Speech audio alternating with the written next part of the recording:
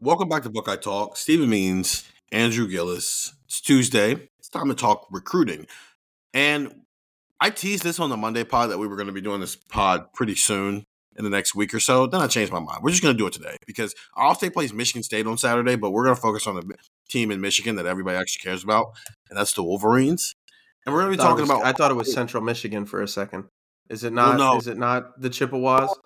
I was gonna say Eastern Michigan, but it counts too. We can go with Chippewas, man. Everybody loves the Chippewas, but we're talking Ohio State versus Michigan recruiting, and I think it's going to be a very interesting and also layered discussion because on paper right now, Ohio State has the number 2 class in the country.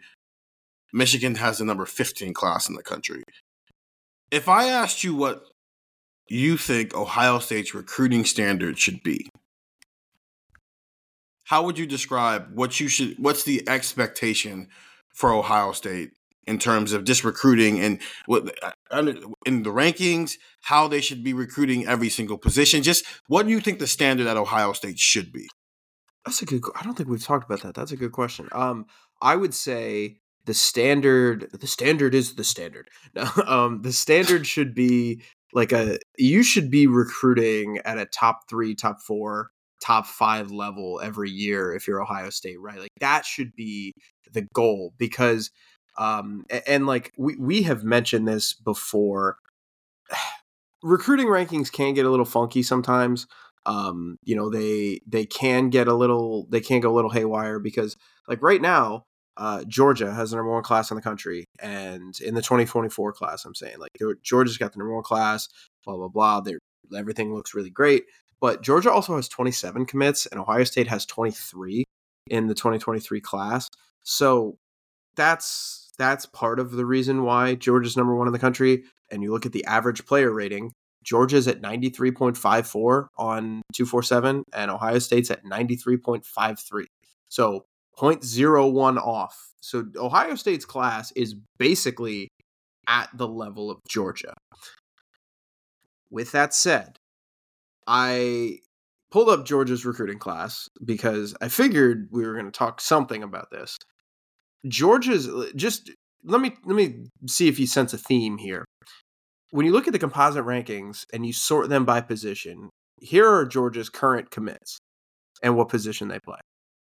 Corner, quarterback, linebacker, defensive line, linebacker, tight end, running back, corner, wide receiver, offensive tackle, defensive line, linebacker, quarterback, defensive line, running back. That gets you through the top 150. I understand Ohio State has recruited their cornerback class remarkably well over these last couple of years. We've discussed that, but Georgia does this every year, right? Like Georgia recruits, right. But like we're comparing. Like Georgia's great and all that, but like Ohio State's not guaranteed to play Georgia every single year. I want to put this in the concept of a Michigan conversation.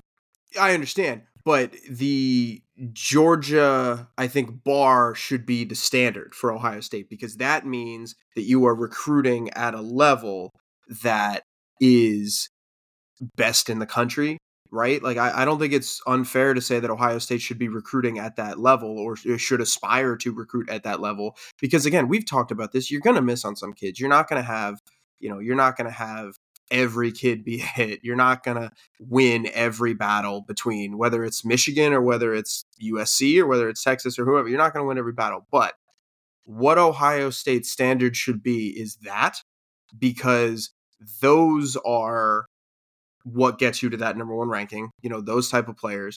And I think when it comes to the Michigan conversation, the standard should be upping your operation. And we're going to talk, I know a lot of people are probably dying to talk about this, the offensive line recruiting. That has got to be, the offensive line recruiting and development has got to improve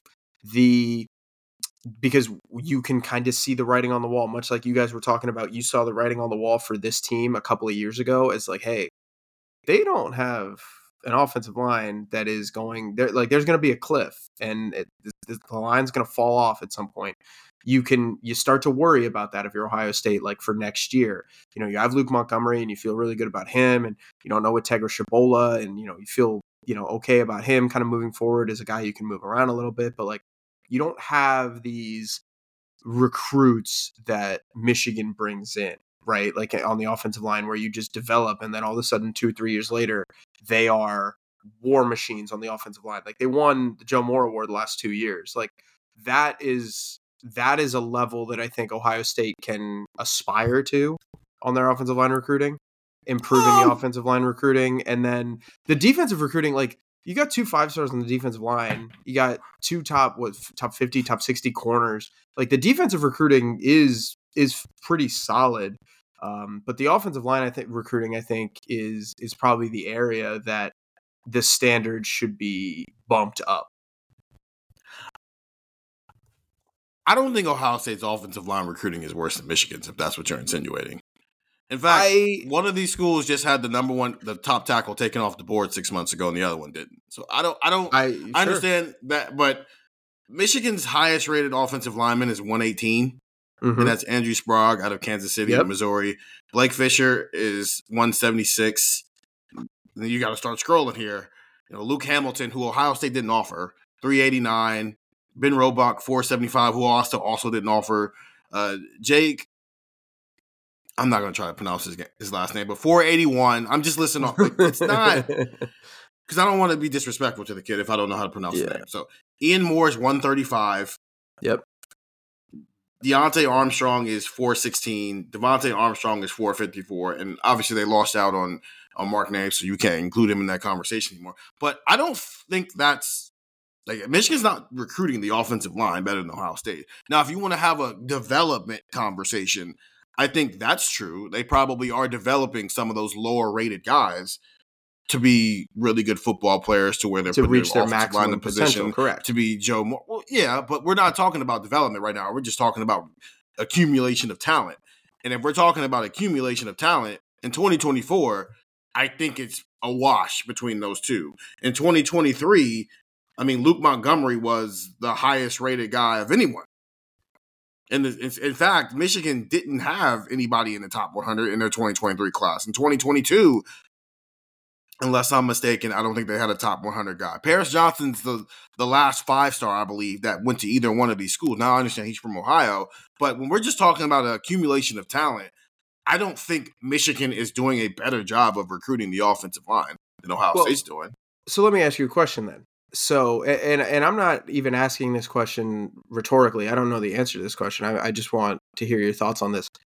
Is part of this a recruiting like how much would you say the issues along Ohio State's offensive line compared to Michigan's offensive line right now are recruiting versus development? Because you could say, like, we're going to talk about this as we get up to the Michigan week and on later this pod, like Ohio State has 2 offensive line commitments from St. Edward's High School or St. Edward's in Lakewood up in Cleveland, and Michigan has a commit there.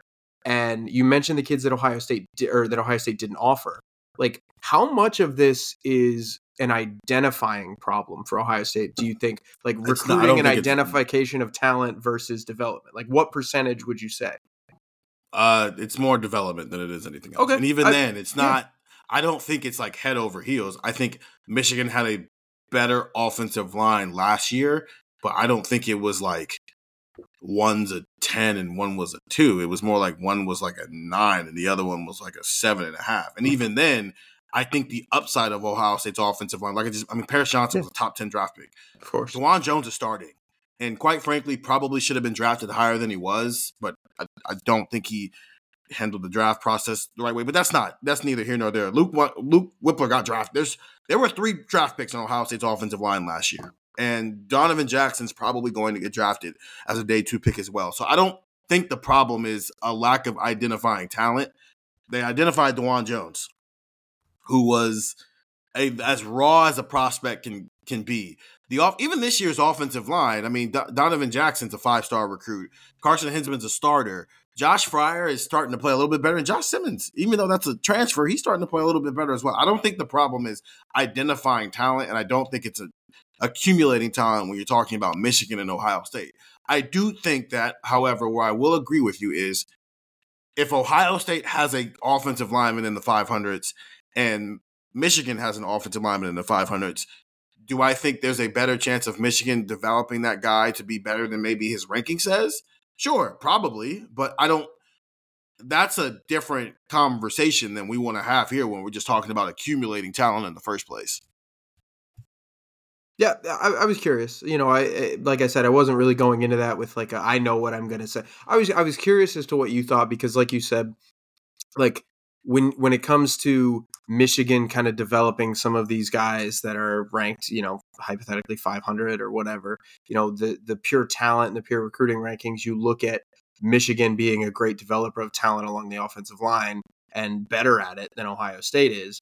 But I was curious, like, how much of that can be identification, right? Like how much of that during the recruiting process is Michigan sees something in kids that Ohio State is either missing or doesn't take seriously enough or whatever. Like how much of that operation, I was curious what your thoughts were on that.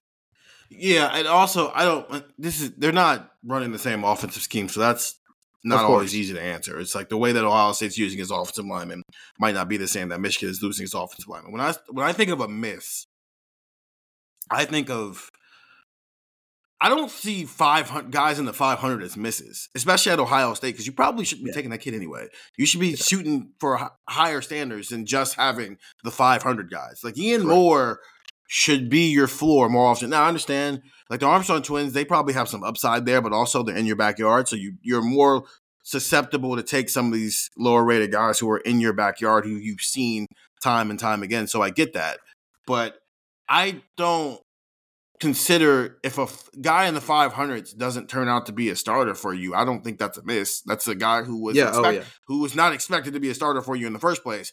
I would have considered Paris Johnson a miss if he didn't turn out to be what he was supposed to be. I would have considered Luke Whippler a miss if he didn't turn out to what he was supposed to be. Harry Miller, that was off the field why he didn't end up getting to be what he was supposed to be, but he was a starter in year 2. Donovan Jackson was a starter in year 2, so I would consider those guys misses if they're not on a track that says, oh, they're a top 100 recruit. They should at least be in the position to start in year 2 and probably be one of the better offensive linemen in the country by year 3. But back to the original question, because we're straying away from the point. You said you think Ohio State should routinely be in the conversation for top 3, top 5 recruiting classes annually.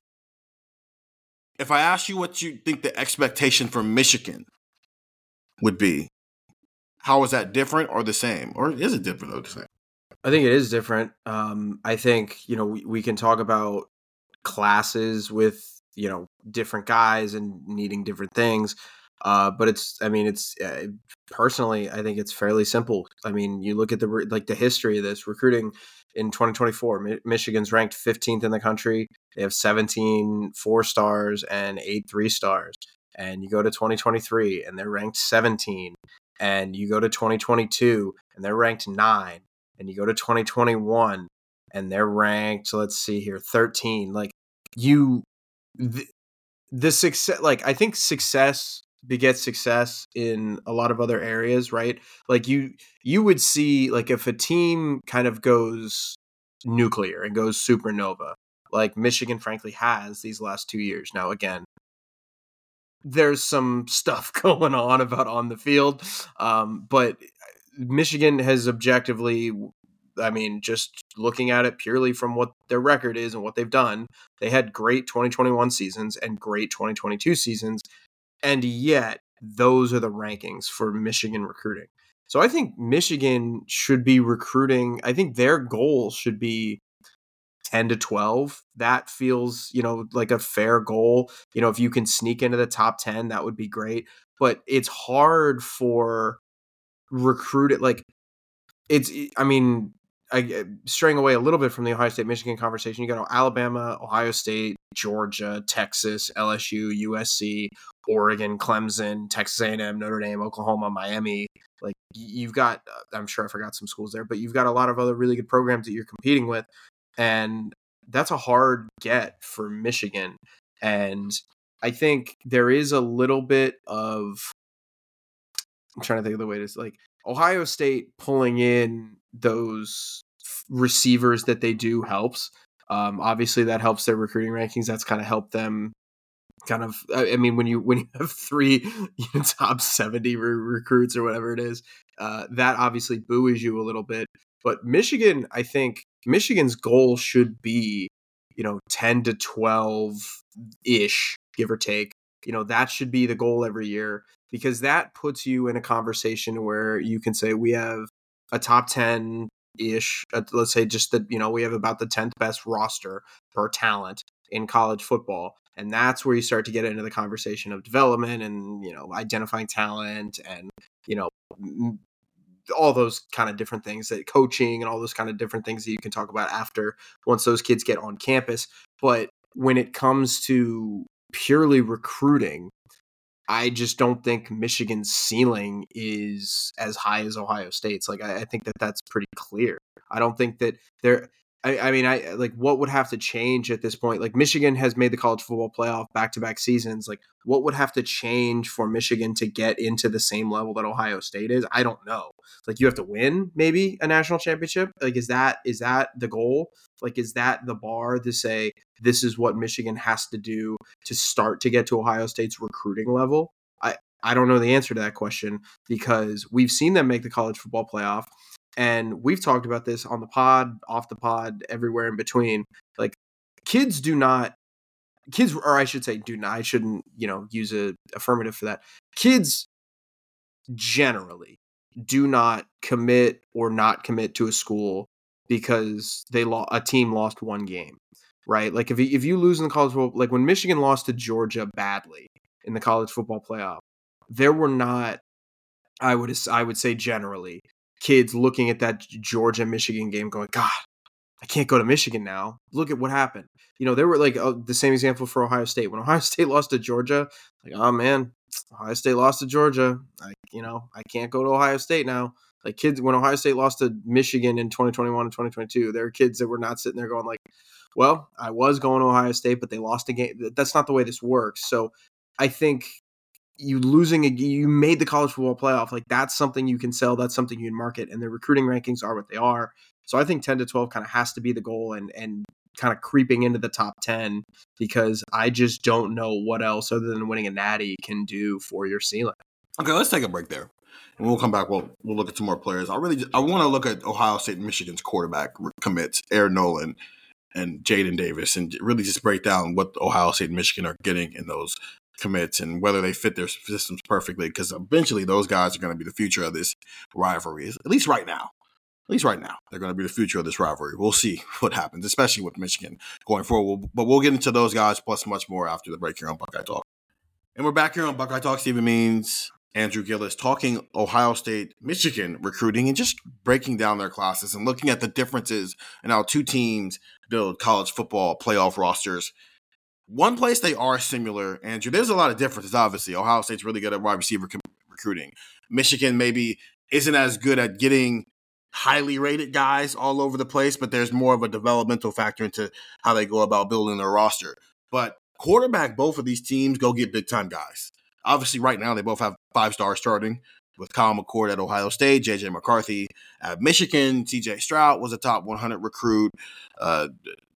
Justin Fields was a 5-star recruit. The guys who are potentially come after Kyle McCord are going to be top 100 recruits or 5-stars, with Devin Brown and potentially Tavian St. Clair. Lincoln Keenholz, not so much, but they're really high on him as well. And he's also a guy who grew up in the Dakotas, so that probably explains why he wasn't a top 100 recruit, because quarterbacks in Dakotas typically aren't playing against the best competition.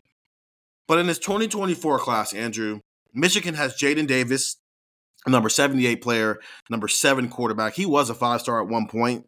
He is no longer that, but he has been at some points. Aaron Nolan for Ohio State, the number 29 player, the number 4 quarterback. He has really risen up the rankings here over the last 9 months. Before I get your impressions on them, just to give people a backstory on both of these guys, because there is some connection here.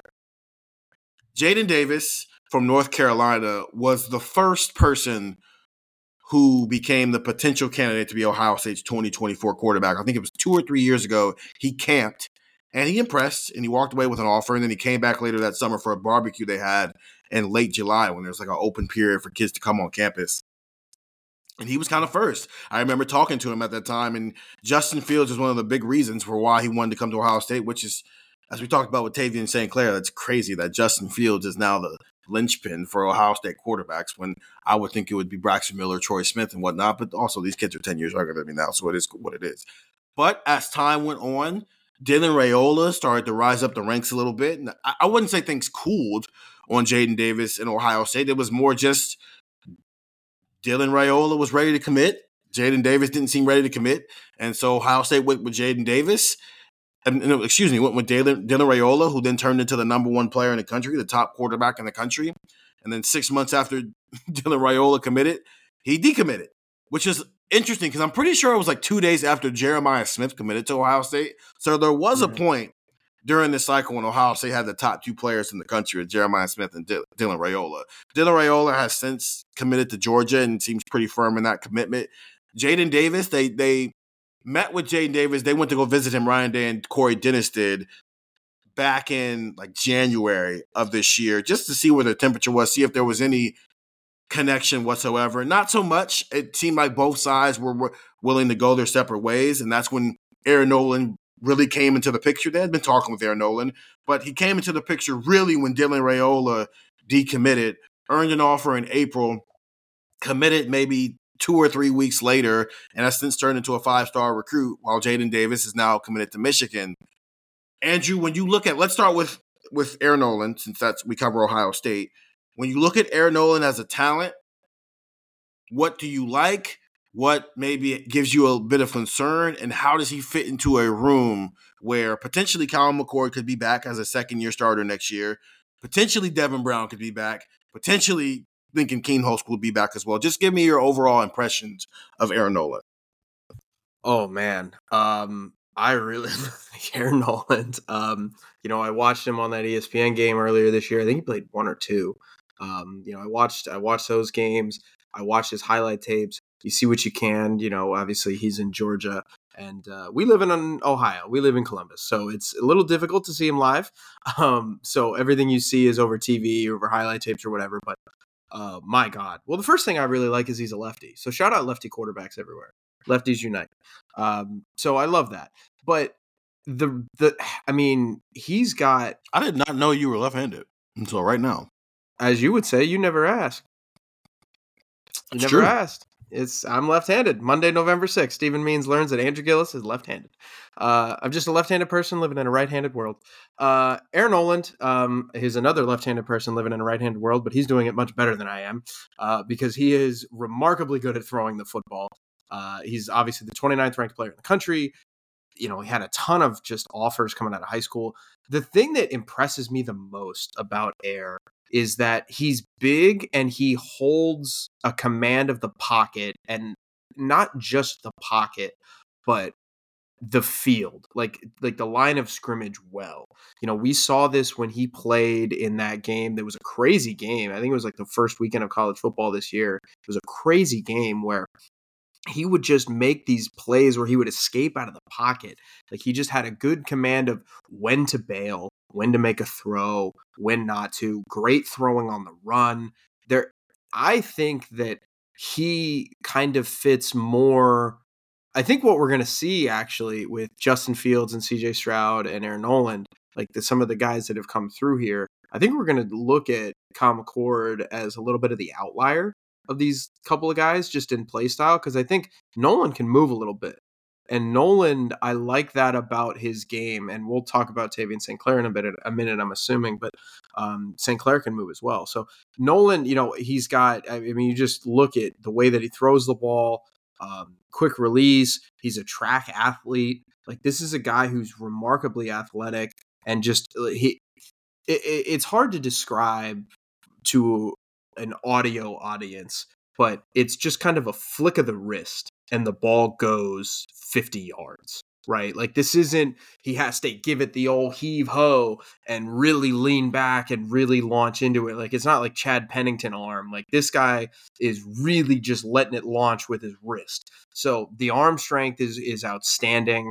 I'm struggling to think of what I don't like, because the quality of competition is really good. He plays in Georgia. Like this isn't, I think that would be a concern if we're talking about Aaron Nolan from, with no disrespect to Cheyenne, Wyoming, if we're talking about Aaron Nolan from Cheyenne, Wyoming, I'd be like, hey, what is the quality of competition here? Like how many Division I football players has he played? How many Big Ten players has he played? How many Big Ten players that are going to go for teams that are competing for national champions or championships has he played? Like that would be a concern, and you don't have that. So you like the way that he throws the ball. He's got good size. He needs to add a little bit of weight. Actually, I would say I think he's just under 200 pounds. Looks a little skinny when he plays, but again, he's in high school. He's 17. Like this is a kid that is going to show up, and if he's anything like me, he'll look at the all-you-can-eat dining plan and go, "Oh God," and that'll be a major problem for him. But he's going to get in a college weight room. He's going to get college strength and conditioning. He's going to get everything like that, and the arm talent is just there. But it's more than just the arm talent; it's what he does with his legs to supplement that arm talent that really makes me impressed and really makes me excited for what Ohio State's quarterback room could look like. So I hope that was a good enough thing to get people excited about the future when Aaron Nolan gets here, because I think that this kid could be really, really special for Ohio State. So let's flip it and let's talk Jaden Davis. As I mentioned, Jaden Davis, number 78 player in the country, number 7 quarterback in the country out of North Carolina. Just your impressions of him. Yeah, it's a little similar. He's a smaller build than Aaron Noland. He's a little bit shorter, so he doesn't have that kind of stand tall in the pocket, deliver throws ability. I would say that Aaron Noland has, or at least the ceiling of that. He's a little bit bigger, so you can't in terms of weight. I think that does matter a little bit. Aaron Noland and him are about the same size in terms of what they weigh, and Aaron Noland's a little bit taller. So he's a little bit more compact, I think would be a good way to say that. But this kid can run the ball really well. I think that when you are that size, you have to play the game a little bit differently. When you're not 6'4" and 220, you have to play the game a little bit differently. Jaden Davis he's 6 foot, 200 pounds. This is a kid who he can't sit back and drop back like Josh Allen or like some of these other quarterbacks you can think of off the top of your head. Because when I say the phrase prototypical quarterback, what do you think? Big, strong arm, 6'4", 6'5", stands in the pocket, can throw it out at the stadium. Like that's kind of the mentality that you think, and that's kind of the mindset that you think. Jaden Davis is more of what is becoming, the prototypical quarterback, a guy that can move a little bit. He can get around the pocket well. I think that matters too, where especially when you're talking about what you can give a Michigan offense that already runs the ball really effectively with a good offensive line, like we were talking about, with good running backs, like giving you that extra man to account for, I think would be impressive, because it's not, he can run, but from what I have seen, because I watch his huddle tapes. So again, he lives in North Carolina, and like I said earlier, we live in Columbus, so we don't really see. I've never seen him in person, but the escapability in the pocket, I think, is impressive, and that's probably what I would say those two guys have in common, is the way that they can escape the pocket, the way that they can move on the run and throw on the run, and that's what I like about Jaden Davis's game. And I think again, he's if Kyle McCord is kind of breaking the norm of the last few years, I think Jaden Davis might break the norm of kind of what we've seen from Michigan quarterbacks over these last couple of years. So who's getting the better quarterback? For what they do, obviously for how they use their quarterback. So Ohio State, Aaron Nolan might throw 25 to 35 passes a game playing in Ohio State's offense, obviously with the way they recruit the receivers and also just their play style. JJ McCarthy right now, also a 5-star recruit. They don't throw it as much there because obviously they focus more on the run. So within the scheme of knowing how Michigan runs its offense and also knowing how Ohio State runs its offense, who is the better quarterback in terms of being suited for the offense they're getting ready to go try to run? I think Aaron Noland. I like Aaron Noland's ability to deliver the ball. I don't care if you're throwing to me and you, or if you're throwing to Jeremiah Smith and Carnell Tate. Like this is a guy that can get the ball out. He gets the ball out quick, gets the ball out effectively. I think I understand the sentiment that any good offense, any good defense, any good coach at any level, if you're listening to this and you're a youth football coach, you know what I'm talking about. Or if you're listening to this and you're a college football coach. You know what I'm talking about? Like, you design your offense and your scheme and your plays to fit your players. And I think Aaron Noland is one of those guys where, especially, like, you do this with everybody, but with Aaron Noland, you really have to do this because Aaron Noland can change the way that you do things. And I think that what he does, just with how he can move around the pocket, we all saw the highlight tape, I'm assuming, of him just making that great broken tackle against I forget who they were playing, but it was in that first game on ESPN. He just made that great play. He can move about the pocket. He can throw it a mile. He can throw it 5 yards and be accurate with it. And I think that there's a difference. And it's like being farsighted and nearsighted. Some guys could, throw it in a bucket 25 yards away, and some guys couldn't hit the broadside of a barn if it was staring them in the face. And he can do both. And I really like the way that he throws the ball, the release that he has. I'm not saying, and I understand that this sounds very Ohio State fanboy and very Ohio State centric and very Ohio State whatever, but I think the rankings do back this up, that Aaron Noland is the better player, that Aaron Noland is kind of the higher ceiling player. He's a 5-star quarterback. Jaden Davis is good. Now, I want Ohio State fans to understand that. Like, Michigan has a good quarterback commit too. This is not Ohio State's just destroying Michigan in the same way that they're kind of doing that in the receiver rankings. Like, Jaden Davis is 78th overall in the country. Like, that's a really good quarterback. That's a quarterback that many, many, many, many programs in this country would be happy to have. And Jaden Davis is really good. I just think Aaron Noland has that different level, that different gear that Jaden Davis doesn't have. And that is what makes Aaron Noland special. So let's wrap up with this. When you look at Ohio State's class, and we'll do a further deep dive in Ohio State's class here in the next coming weeks as we get closer to the signing day at the end of December.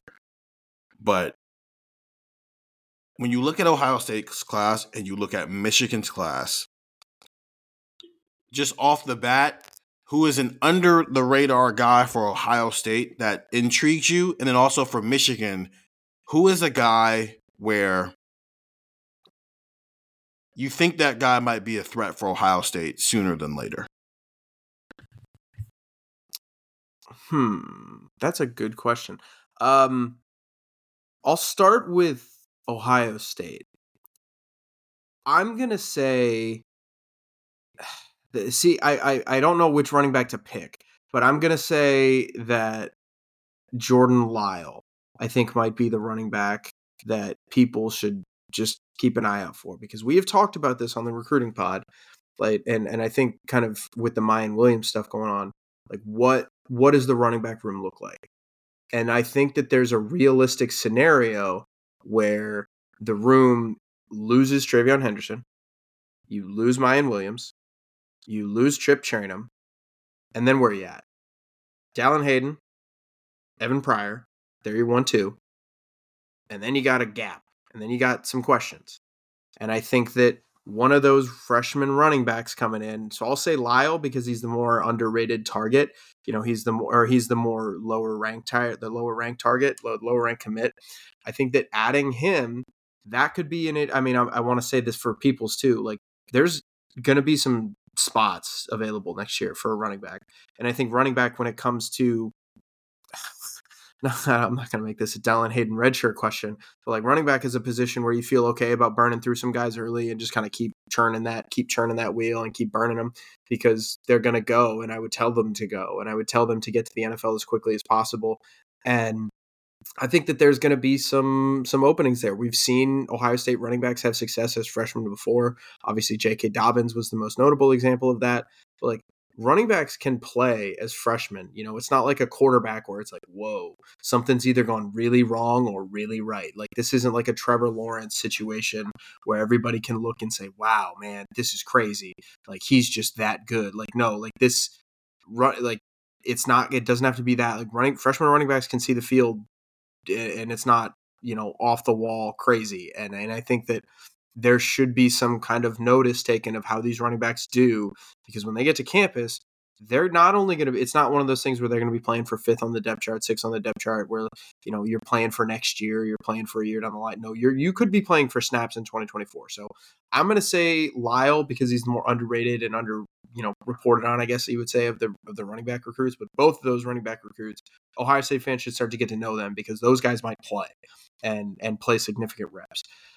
Michigan, Michigan's one thing real quick on Jordan Lyle before you get into the Michigan team. Number 147 player, number 13 running back out of St. Thomas Aquinas in Florida.